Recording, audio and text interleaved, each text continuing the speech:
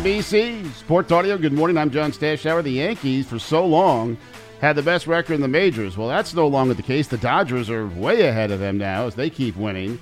Yankees also are now tied with Houston for the best record in the American League. And the Yankees don't even have the best record in New York. That belongs to the Mets. They've made it 14 of their last 16. They beat Cincinnati 6-2.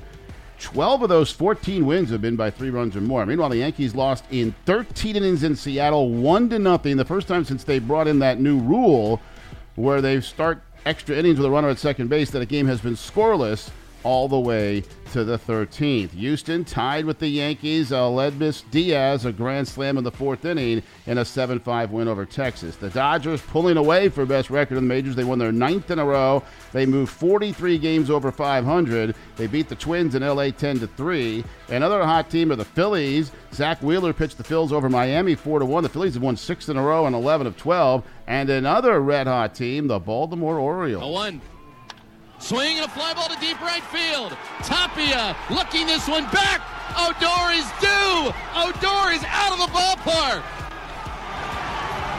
And all is forgotten as the Orioles jump on top 6-5 in the 8th inning. The O's get to Garcia again. The Orioles radio had it. 6-5 the final over the Blue Jays. They were down by 2 runs in the 7th inning. They've now won 7 of their last 8. Orioles very much alive for a playoff berth. When Jets tackle Mekhi Becton limped off the practice field Monday, Coach Rob Saleh at first did not think it was a serious knee injury, and then came the MRI that revealed it was. And the news yesterday, it's a season-ending knee injury. Becton hurt the same knee in last year's season opener, so he missed 2021 as well, and now he'll miss 22. The Jets drafted Becton with the 11th overall pick in 2020. Cleveland's Pro Bowl kick returner Jakeem Grant, he's done for the year. Achilles injury at training camp. Chicago Bears linebacker Roquan Smith has demanded a trade. Looking for top-notch analysis of your fantasy baseball team? The latest trade or prospect call-ups? Circling the Bases, powered by RotoWorld,